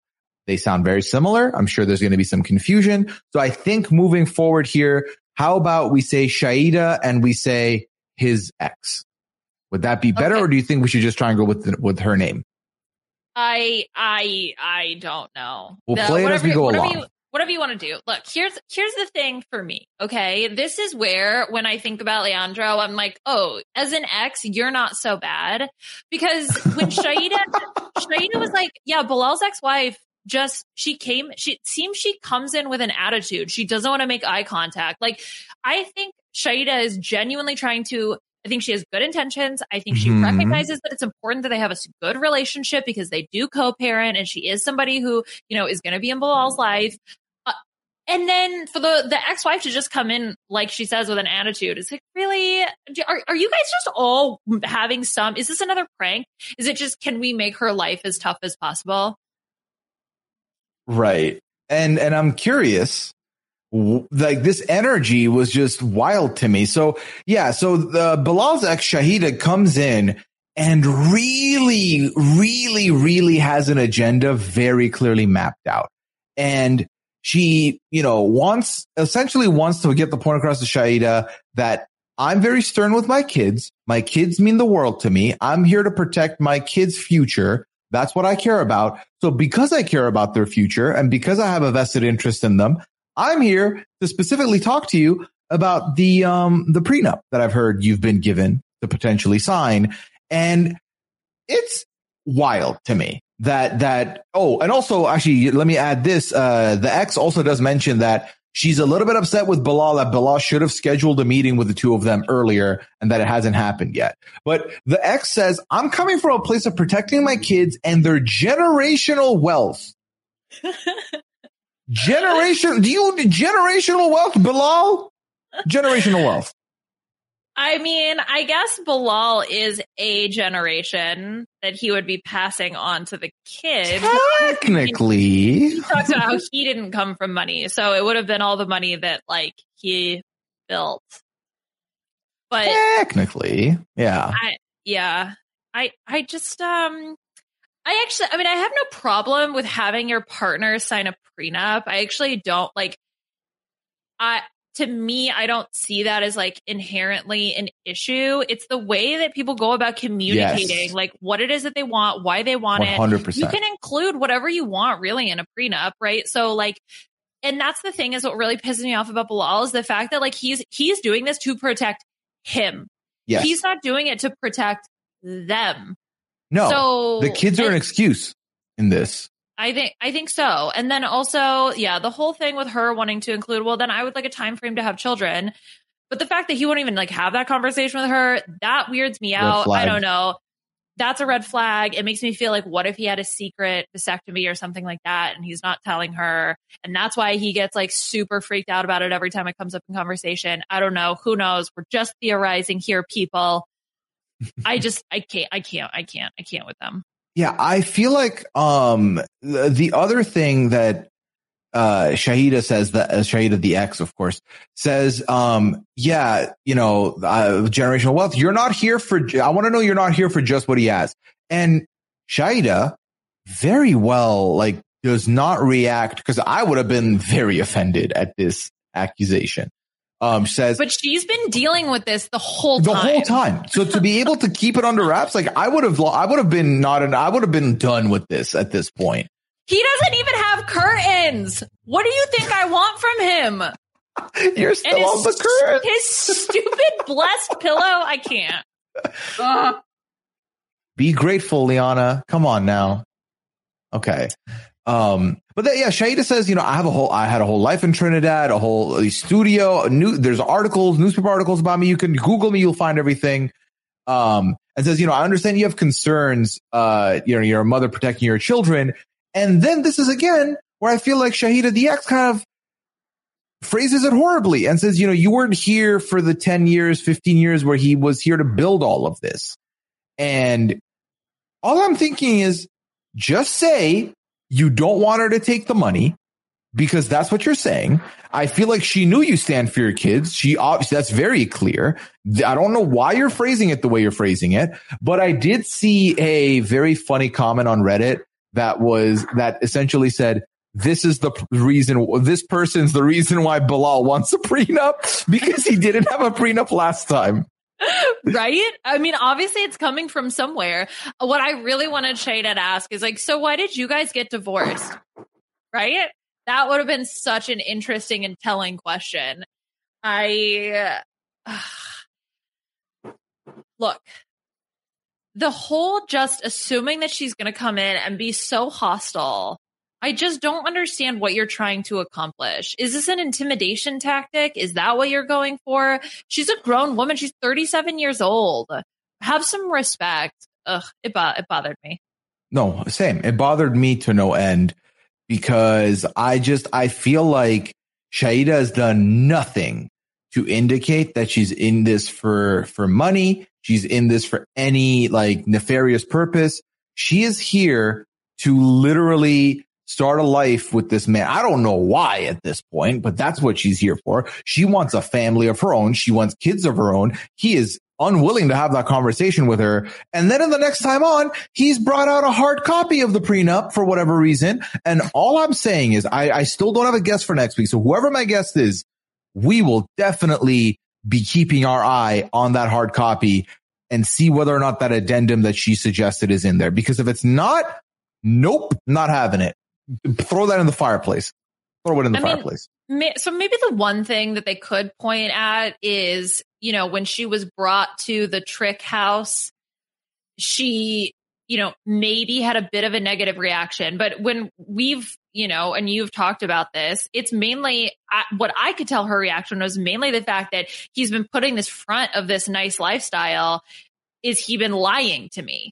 Right. And that's where I think a lot of the questioning came in. It didn't even seem so much that it was, oh, I need wealth. It was mainly just like, there's a moldy ceiling and you've been pretending like you have all this money.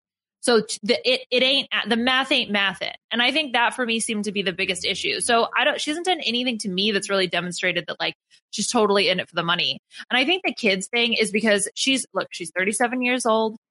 She's invested a lot of time and energy into this relationship. She's moved countries. Of course she wants it to work out. And I think she does have love for Bilal, even though she shouldn't, but that's fine. That's her choice. And so that's why she's just so invested in trying to make this thing work. Because if I had to put in a prenup that we would have kids by a certain age, that wouldn't be for me. Yeah. I mean, I'm sure this is not how she wants it either, but right, exactly. When you're playing a game of cloak and daggers with Bilal, who's like, I guess smoke and mirrors is probably what I meant to say, not cloak and daggers, but it's just when he's playing in riddles and pranks, like how else are you going to get someone like that to really open their ears up? It sounds like this might be the only way. So we'll see where they go. I think this is, again, another couple that maybe after even Muhammad, they're the next couple that I feel like just both of you need to move on because Shaeeda does not deserve this and Bilal deserves something horrible, someone horrible, because he is putting her through the ringer and she's done nothing wrong but exist. Mm-hmm. So, yep. All right. Good. Yay. We did it. It's done. Okay. One more couple here, Liana, and that is Jibri and Miona, who have had a wild roller coaster of a relationship on this show here. Yes. So it's actually really funny because, wait, where do I begin with Jibri and Miona? They're a disaster, but at least they seem to love each other and have their own sort of weird quirks of why they go along and why they sometimes listen to each other. Yes. And I think that they genuinely do want to try to work things out. I think that especially Jibri's head is just so far in the clouds, especially with the conversation that they have at the, the Cheesecake Factory or wherever they go for dessert, but not dinner, just dessert. Okay. And I think he does have at least a loving and supportive grandmother who wants to try to help the relationship work out. Yeah. But they just, because they live in the clouds, it seems like this element of realism of what it's like to actually exist seems to just be completely missing. Yeah, I think some of the biggest problems with these two has been their lack of communication and then their lack of compromise. But then again, like I said earlier, they sometimes listen to each other because sometimes the compromise does come through as indicated by this episode. Now, 38 days left to the journey ending here. Jibri goes on a hike with his grandma. And, the grandma says essentially what Mahala and Brian were saying that, I feel like I've not really seen you happy in this relationship. You're not the same person you were. You were this wild, imaginative entrepreneur. I haven't been seeing that. And Jibri says, I want to marry this music. I want to marry this art. This is what I need. And I feel like I'm struggling in this relationship to have that right now because I'm not able to have that space. And then we kind of yada yada move over to grandma saying, if you decided to get married, would it be okay if I officiated your wedding? And Jabri's like, yeah, of course, I would love that. And that was very cute. I like that quite a bit. 3 days. Oh, sorry, go ahead. Jabri doesn't seem to understand the concept of how does one maintain a relationship and have a career at the same time. No, he has no idea. Like, that seems like too overwhelming for him. He's like, nope, that's too much work. I cannot simultaneously have a relationship and make music. Like, what am I? Like some magical multitasking genius? Like John would just yell at me and tell me it's multitasking. But Jabri out here just thinking he can't do both things at the same time. And also, they've been in a relationship for a long time. They've like been together. So it's mainly, I think a lot of it is like obviously the stress of their current situation. It's something that's not ideal for Miona. It's something that Jabri wasn't clear about. So that's where the stress is coming from. It's a lot. He gets more and more annoying to me every single week. Like the creative nomad thing just really got me when he's demonstrating his creative nomad ability where they record like 2 verses in the studio and then jump around for a long time with the producer that apparently was like so tough to get while they're having fist fights with Space Cash in the background. I just can't take this man seriously. Honestly, I can see why. That's very fair. So we move into, he takes out Miona for dinner. It says 3 days after he talked with his grandma. And obviously, this is something that's been weighing on him. Dessert. It was just dessert. So initially they said dessert, but then they said eat. And I assumed they were going to eat something more hearty. No, the food that was brought was like they had a cheesecake, some type of malt smoothie thing, and then some other dessert food. Well, looks like someone was looking at the plates. It looked really good. It did look really good. Listen, you had me a cheesecake. I'm not going to lie to you. So, okay, sorry. So they went for dessert. Maybe they had corn dogs at home. I don't know. So when it came to the conversation, he recaps the grandma talk, everything he talked about with his grandma. And then he starts opening up and saying, listen, I want a lifestyle where we can give each other space. Like if we're in LA, I'm in the studio for 12 hours. You got to let me be. You got to figure out what you're doing yourself. Please give me that opportunity. Give me that space. And she has a confessional where she says she understands that this is something he needs to be able to work on his music because he's not been able to work on his music this last month or so. So she will try and do that for him and be independent on her own. She obviously does tell us that it's hard for her because she's in a position where she is in the USA alone. She doesn't have anyone else but him. So she's struggling with that. And she also feels like South Dakota is not her bag. She hasn't really made any connections here. So we go back to the dessert session. She does tell him, I agree. I will. Let's give that a shot. Let's do that. Mm-hmm. Okay. Just to clarify, they seem to be 2 different types of cheesecake and what I believe is some type of, I want to say milkshake or malt. One of the 2. Okay. I can't identify. Well, there's only one correct type of cheesecake, and that's original.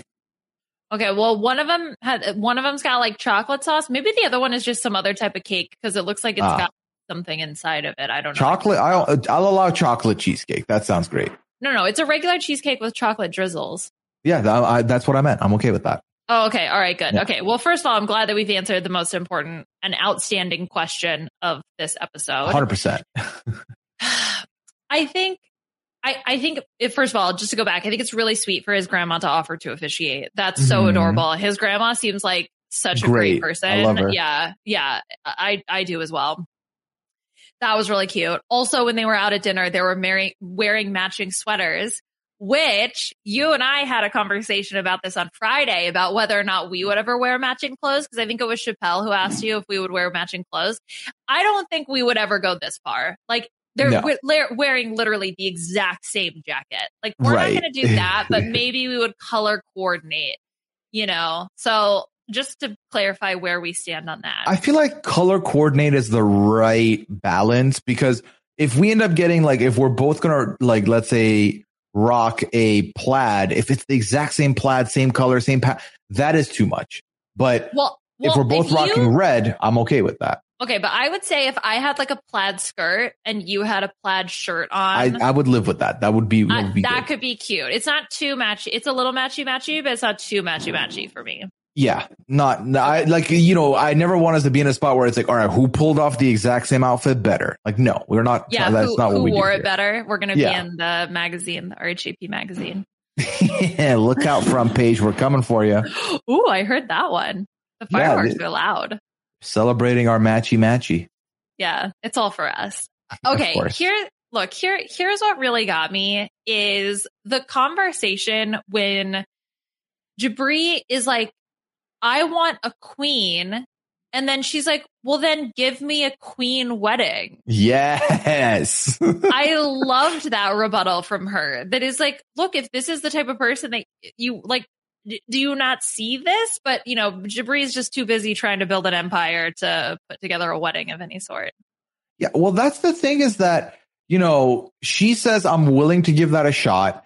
And then he does ask, where you at with the wedding? And she's like, listen, I will not compromise on getting married in South Dakota, but we can elope in California. That's a thing we can do. There's options in Cali. We don't have to have like the most lavish beach wedding. It can be anything. I just do not want it to be in South Dakota. That is my one thing. I don't want it to be here. I don't want to smell smell the horses or something. Yeah. She wants no snow, right? No snow. Yes. Yeah. She wants good weather. And I don't think that is a bad offer from her. She is not asking for the beach wedding. All she says is, I do not want to have it here. And immediately Jibri comes out with, stop being selfish. You're being very selfish. And Jibri, come on. She is not being selfish. How about this? How about this for a proposal? Okay. Fly Miona, Jibri, and Grandma Jibri out to California, go to the beach, get married on the beach because you have grandma, so you're good to go. That's all you need. You spend a night or two out there, maybe Jibri, because, he's got those 12-hour recording sessions in LA, record while you're there. Then that way you can deduct the flight and then fly home. Okay. 2 birds, 1 stone. You get married. Grandma's there to officiate. It's super cheap, except for the fact that you're flying out there and maybe a hotel, but still you can find something cheap. Ta-da! Listen, I did it. Liana Solutions coming to an office near you.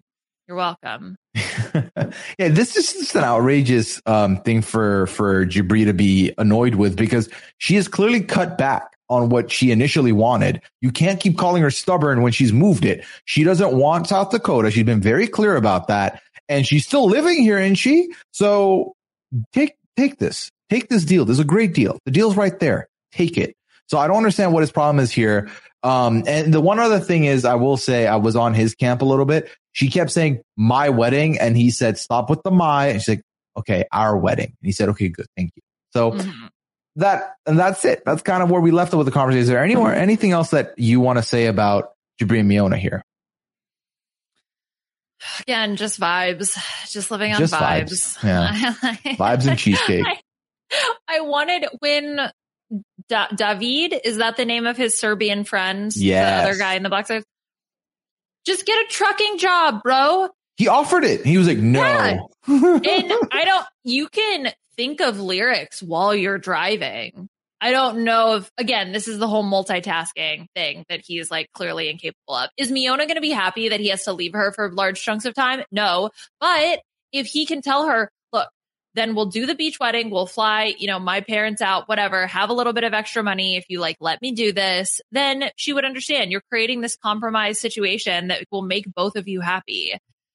He just doesn't want to work, dude. I don't know how he spends his time. Like, what do you think they do during the day? Couldn't tell you. Yeah, because he hasn't been writing music because he's been too busy. I don't know exactly what to call it, because he doesn't want to be her co-star or whatever he said. It's just simply not compatible. I don't know what this man is doing with his life. That is a great question, because I also couldn't tell you. What I can tell you is next time on, we're going to see Miona say, I talked with your mom. It went well. And then it cuts to Brian and Mahala in the next room. What the effing? And it's funny because they're not on the same page at all. So I don't like his parents either. I don't like the parents. Yes. Easy. Miona has unfortunately grown on me, except for the whole blackfishing thing. She has been somewhat better, and Grandma is the star of the story. Those are my two thoughts. Yes, and more Space Cash, please, because what the F is that? Oh, yeah, no, I take that back. Space Cash is easily the best part, yeah. I need Space Cash in a tux as the best man in full metal mask. With his helmet on. With helmet, that's right. Yeah. That'd be a picture. All right, one other thing. Emily and Kobe, we didn't see them this episode. Next time on, Emily's period is late. Oh no. Pregnancy Scare, Volume 2, Kobe and Emily, this time starring in that feature. Okay. Emily is the worst. Not the worst. That's not true. But of course, Bilal is the worst. But pretty bad. What really bothers me is the dad. And them being like, oh yeah, we take no responsibility for our legitimately incompetent and disaster child in Emily. The audacity. We won't do it. It's on you. It's on you, Kobe, for whatever reason. How can you look at your child like that and be like, yeah, we did a good job as parents? Oh, for real. For real. Listen. That's just gonna go worse. I mean, again, I feel like they're doing better than some of these other couples at this stage, but that brings us over to the power rankings for episode 12, Liana. Now, a reminder, the first time you were here was the first episode. We only had 4 couples we saw. And in that 4 couple ranking, we had Jibri and Miona in last place, Bilal and Shaida in third, Emily and Kobe in second, and Karen Guillermo in first place. Episode 12 time. Okay. So then do you want to start at the bottom or you want to start at the top? See, I typically feel like the bottom's the easier start because we kind of know who our like bottom 2 are usually. But if you have a stronger feeling about somewhere else, I'm down to hear it. I want to put Bilal and Shaida last. All right. So Bilal and Shaida, they made it up to 6th place last episode with the full 7 cast, with even Muhammad taking last spot. This week, they are taking the last spot. I feel like Bilal's ex was out of line with how she approached Shaida. I feel like Shaida is not asking for a lot and is just getting accused and blamed for a lot, which I do not stand for. So I'm okay with this. And I mean, it's a tight race between Muhammad and Eve for that bottom slot, but the interaction with the ninja class and Theron was just so cute. So I want to give them one little extra point. I agree. And we put them in 5th. Again, they're not compatible. They shouldn't be together. And more, we're seeing contrasts in not only potential like beliefs, ways they want to lead their lives, but even decisions like when should we get married and why should we wait? So we put them at 5th. We see where they go next week. That leaves us with 4, Liana. We still have Guillermo and Cara. We have Ari and Binyam. We have Jibri and Miona. And we have Patrick and Thais.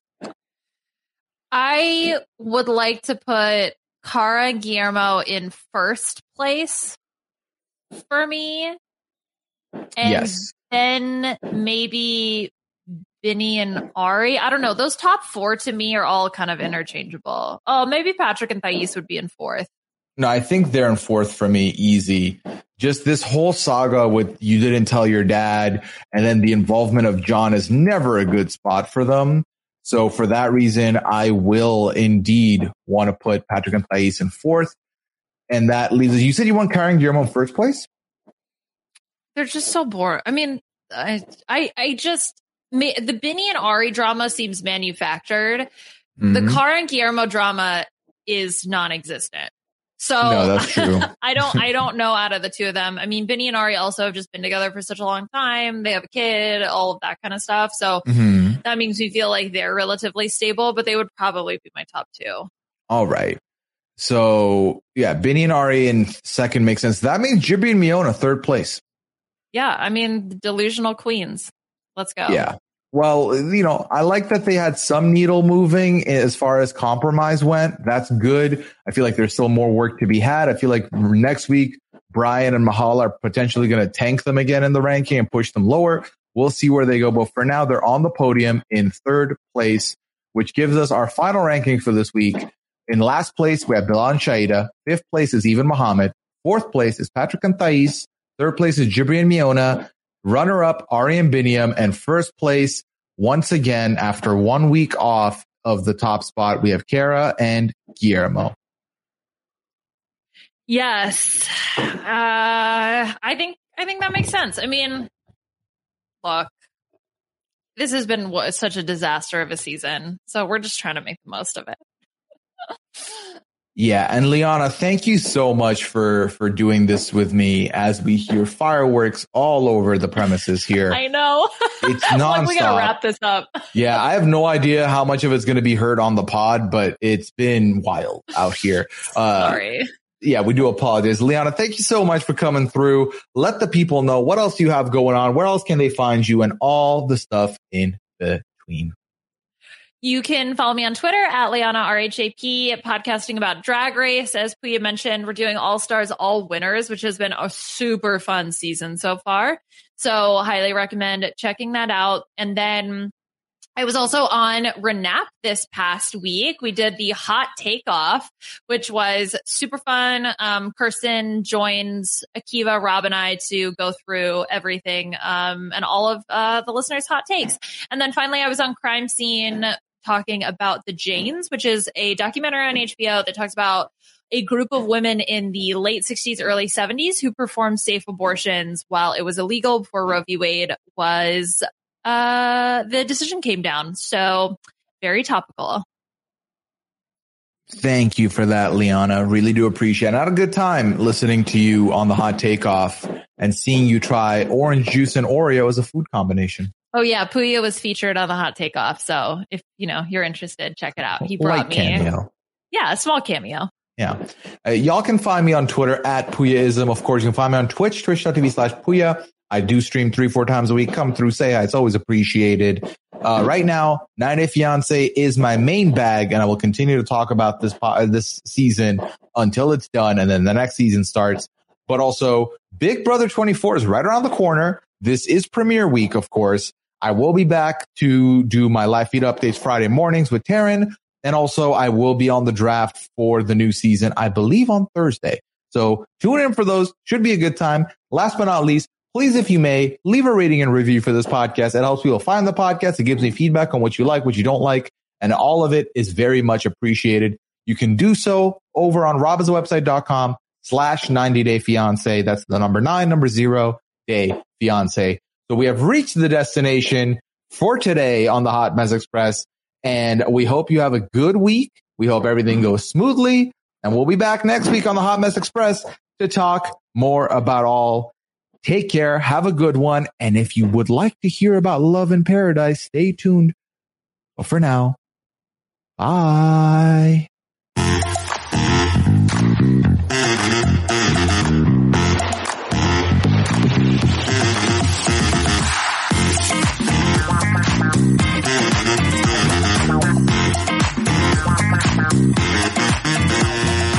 Hello, everybody, and welcome back to the 90 Day Fiancé podcast. Well, we haven't gone anywhere. We just took a quick break at the end of the pod. Thank you, Liana, for coming on with me to talk 90 Day Season 9, Episode 12. But I'm here to talk to you about a wild show called, 90 Day Fiancé Love in Paradise. It's not part of the 90 Day franchise. So basically the show is called Love in Paradise, the Caribbean, a 90-day story, and it's somewhat linked from the same franchise, obviously. But I have not watched the first season of this show because obviously while it was happening last year, I was knee deep in the other 90-day shows. Big Brother was going on. It was a whole lot. It was a lot going on. But I did see some of you mention that I should be watching the show, and you put me onto it. And thank you. Thank you so much, because this show is wild. Now, I'm going to talk about the first 2 episodes of season 2, and then I'll get up to date and I'll keep you posted. I believe the 5th episode's about to drop, so we're not that far away. But I'm basically going to give you a quick introduction / crash course into these couples, and then we'll check in on them at the end of the 90-day episodes following from here. It shouldn't be that long of an update, especially because I'm still very unfamiliar with this franchise and I'm learning about it. So we end up meeting, I believe 4 couples in the 2 episodes that I watched. Okay. So the first one is Danielle and Johan. So Danielle is 42 years old. She's from the US. Johan is 32 years old. There's a 10-year age gap. Now, this was interesting because Danielle's story, she has now started following the Ifa tribe religion, which is a lot more spiritual. She's all about her faith, all about her spirituality. And so that's the first introduction they give us to Danielle. Danielle the show is kind of making it seem like she's a very impulsive person. Now, her and Johan have known each other for about 5 months, been in a relationship for 5 months. In that span of time, they've been together in person for about 2 weeks worth of time. She wants to, and I believe they're engaged already. So she wants to marry him. She wants to have a baby with him and all these plans. Now, the one thing I want to say about Johan is, and Danielle, is that there's a 10-year age difference, but there's also a huge height difference. Danielle is 4 foot, I think 11, and Johan's like 6 foot some. And my God, if y'all think 90 Day Fiancé is graphic about their sexual exploits, Love in Paradise is different gravy. These are the things I learned about Johan, that he has a penis the size of Danielle's arm, that when Danielle and Johan engage in sexual activity, she can't move. She needs a day off. She can't do it. But she loves it, if that makes sense. Very good. What am I doing here? So Danielle is telling her friends now in the first episode, she's telling her friends about her wedding plans, and they have no idea. This franchise, more so than 90 Day. So far, I think 3 out of the 4 couples I met do not tell any of their friends what's going on until they're about to do it. So she's telling them about these wedding plans. They're losing their minds. They do not approve. They're like, this is wild. What's going on? Danielle has a tendency of like living ahead in the clouds and like just kind of like going on impulse. So again, they're trying to fit that narrative in here with Danielle. The other addition here is that Johan does not speak English and Danielle doesn't speak a lot of Spanish. So Johan's from the Dominican. And the other thing about this show is that they're 45-minute episodes, but they move quick. Like, we got all this intro and none of them were in the same country. And now by episode 2, they're all in the same country. So then now with Danielle making it to the Dominican, they start talking about wanting to have babies. The babies are in the plans. And, like I said, Danielle she brought quartz. She brought some candles and stuff to light up to get the energy of the room to match for pregnancy. She also brought some stuff that I realize that I may sound very uneducated about the stuff I'm talking about. I am. She brought out some stuff to use because she was like, well, this hotel room, I don't know who's been here before, so I want to use it and like clear stuff up and so on. To like make the energy right for the sex, for the baby, because that's their plan. They want to have a baby. Also, I believe it was him and her who, one of the storylines we got when Danielle was talking to her friends was that Johan got after she left him, after the 2 weeks, Johan got a $sign tattoo, which the friends thought was a huge red flag. Cause like, they were like, does this mean he thinks like you're her sugar mama or whatever? But apparently she complained to him that she didn't like it and he changed it. He got like a tribal tattoo over it or something. So I was like, oh, that's interesting. A $1 tattoo. That was a celebration. Okay. But yeah, so they're very interesting. This is where I leave you with them because there's still there's a few more couples I need to discuss here, but I'll bring back more with episode 3, 4, and then 5. We'll catch up. We're just scratching the surface. I just need you to know that this show is wild and I can't believe I wasn't put onto it sooner. Okay. So that's one couple. The other couple I want to quickly talk about is a couple that I don't know a lot about, but some of you might know, some of you season 1 Love in Paradise folks will know. And that is the story of Ariana and Sherlon. So I believe Ariana and Sherlon, if I have it right, they were on last season. And in this saga, Ariana has a baby now with Sherlon, and Ariana and Sherlon don't live in the same country. So Ariana lives in Illinois, Sherlon lives in Jamaica, and what's it called? They have a baby together, and now they're in the process of she's gonna go to Sherlon, visit Sherlon, and the plan is to, you know, be together with their son Odin. But they, you know, things are going on there. We don't quite know if it's going to work out. It does feel like they did a Skype call, and Ariana was pretty much like, Sherlon, you kind of, you know, you got to give me reassurances. I feel like you're only here for Odin. You're not really here for me. And we get the vibe that Sherlon indeed is confirming that. In confessional, he said something to the likes of, you know, he doesn't know if he's going to be in a relationship with Ariana, but like he's not going to lose Odin in the process. So, yikes. We'll see how that plays out here. It's definitely going to get very spicy because now they're going to meet up in person, and we'll see what the relationship is and how that goes. We do see a scene of Sherlon going to buy stuff for Odin. What's it called? The store clerk was like, oh, you bottle still? Like, no, you need this, buy that, whatever. So I feel like Sherlon, they are making it seem like Sherlon doesn't know what he's doing, which I do get that vibe a little bit. And the story of Ariana and the birth of Odin was definitely, so Odin was a premature birth and was in the hospital for about 3 months premature. It was scary. It was scary listening to Ariana retell all this, but luckily they're both healthy. Everything's good, thankfully.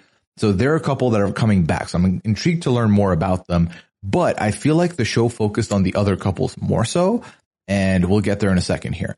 So the next couple we meet, okay, is Carlos and Valentine. So Carlos is a man who lives in a small island, a Colombian island. It's like off the coast. I forget the name of it. Also, I should add at this point, I did not take notes for this show, which I think was a gross mistake. I did think 45 minutes each, I can just watch them and be ready. I did not realize how much information was going to come down the pipeline. So for the next batch, there will be notes. I will be ready. It'll be good. Okay. I promise. So Carlos is, he lives in this island in Colombia. He has not come out to his family. He has come out to some of his close friends. That is where he is currently. Okay.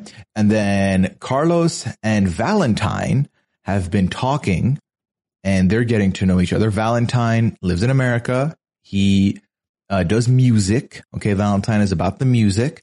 And it was very interesting with the two of them, because one of the big storylines that they're clearly putting out there is that Carlos is trying to be more open and wants to share this relationship with his sister because he wants that closeness. He doesn't want to lose his family. He doesn't want to lose Valentine. Valentine is open to everybody around him. So this is, I think, pushing and motivating Carlos to do the same. But Carlos is obviously pretty scared because he comes from a very conservative family, and he feels like his family would be very disapproving. So that's where he is with all of this. And then when it comes to Valentine and Carlos, the episode name is The Trouble with Two Tops. And we go into the conversation where we find out they are both tops in the relationship, and both of them have also voiced out that they feel like that's going to cause some trouble with them because, you need a top, you need a bottom. And Valentine's talking about this stuff with his friends. And then also we found out through all this that Valentine is a polyamorous man. So, he feels like, adding a third, potentially adding an extra person could be something they could do. But Carlos has no interest in polyamory at all. He's very clearly not into it. Also, these two have not met in person yet. So there's so much in this relationship going on, but they've not even met in person. And now Valentine is going to Colombia to meet Carlos for the first time. And they meet, they share an amazing warm embrace, amazing kiss at the airport. The chemistry is clearly there. But then Valentine has rented a car because Carlos drives a bike and he didn't want to be on a bike.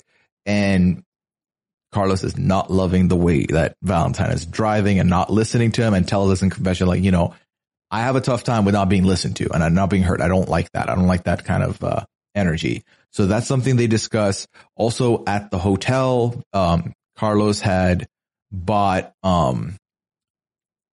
sorry, 1 second. All right, I'm back. Sorry. I just wanted to double check, make sure I got my facts right. So Carlos had, put a little like welcome thing going on in the room they had booked, and he had brought some champagne for, to celebrate this special occasion, but Valentine does not drink at all. So Valentine's kind of like, well, I don't know why you got this. And Carlos like, it's a special occasion for us to enjoy. But Valentine kind of feels like, well, if this is something I've already said I don't like, and this is how this is happening, where is this going to leave us? So there's a lot going on here. I feel like with these two, the journey is going to be long, but I'm very excited. They both seem to be big characters. I can't wait to see how this plays out with the two of them. So more to come on the story of Carlos and Valentine moving forward, which brings me to the last couple that we're going to talk about today. Again, this is a very brief introduction to all this. I'm hoping if you are interested in this, you will also watch it so we can talk about it together. You watch it along with, because my God, what a show. Okay. So then the last couple we're introduced to is the story of Frankie and Abby and Gabby. So initially we are introduced to Gabby and Abby. Okay. So Gabby and Abby, they are a couple who have been together for 10 years. They live in Mexico, and they are a bisexual couple. So Gabby and Abby have known each other for 10 years. They've been together for 10 years. They're each other's rocks. Everything's great. Occasionally they introduce a third to the bedroom kind of situation. Frankie, on the other hand, is an American man who went through a divorce and was in a bad place, sad place. And then his friends convinced him to go on a vacation to Mexico with him. So he goes on this vacation and he meets Gabby and Abby. And then in the middle of all this, they're hanging out, they're getting to know each other. They feel like he has a warm heart. He's so loving. He's so nice. One thing leads to another. Frankie is now having a threesome with Gabby and Abby. Okay. So that happens. The vacation goes swimmingly. Everyone's happy. Everyone's great. Frankie leaves. Now, what they don't tell us and the bombshell that drops is that Frankie and Abby have been talking since he left the vacation. Abby and Frankie have been still in communication since then. Gabby does not know about them talking still. And Gabby has a moment where she has a confessional talking with Gabby and Abby, where Gabby says that, yeah, we like introducing a third here and there, but never repeating, because sometimes the man has a tendency of having feelings and stuff like that. She's not wrong when she says this, but Abby and Frankie both are into each other and both like each other. Gabby has no idea this is happening. Again, Gabby and Abby have been together 10 years. Abby would like to be with Frankie. Frankie now, after this small little vacation they had, is going to go back to them, propose to Abby, and the plan is to propose to Abby and then have a happy life with Abby. Bye-bye, Gabby. See you later. So, my God, my head exploded watching this segment. This is a story that you cannot write. I just couldn't believe what I was hearing. A 10-year relationship, a one-night threesome, then moving to Abby and Frankie talking to each other, and now they formed it. Like, this is like 3 movies wrapped in. This is amazing. So we haven't seen that play out yet. This is as far as it's gotten. Frankie is ring shopping in the States with his friends. Also, I said earlier that people don't tell each other anything in these relationships, or families and everything. So Frankie has not told his friends, his cousin, nobody, what he's doing, what he's been up to since this vacation. Then he was cooking for his friends to then share this information. And they're like, Frankie's cooking, something's up. And Frankie says, yeah, I went on the vacation and then I had this threesome. These are the 2 people I had threesome with. Like, ooh, look at that. Okay, cool. Yeah. So I'm going to propose to her. Like, huh? What's going on? So one of them takes him ring shopping, and we're going to see where it goes from there. Again, I'm very sorry to the Love in Paradise fans who are hearing me say this and like, you said that wrong. That was a little vague. I do apologize. Again, I made the mistake of not having notes, but I wanted to push this podcast out for y'all. So I wanted to still do both by having the podcast released at a timely manner and also give you the little bit of a tidbit of a preview of what's to come, because my God, if this isn't a great show. And if some of you have been listening to the 90 Day stuff and you've been watching the show and you're like, oh, I kind of fell off the 90 Day, watch this. It's 42 minutes per episode. It's on Discovery Plus, and it's a madness. It's wild what's happening on here. So definitely check that out. Okay. Okay. All right, y'all. I'll leave it at that. 17-ish minutes added to the pod here. I hope you enjoyed.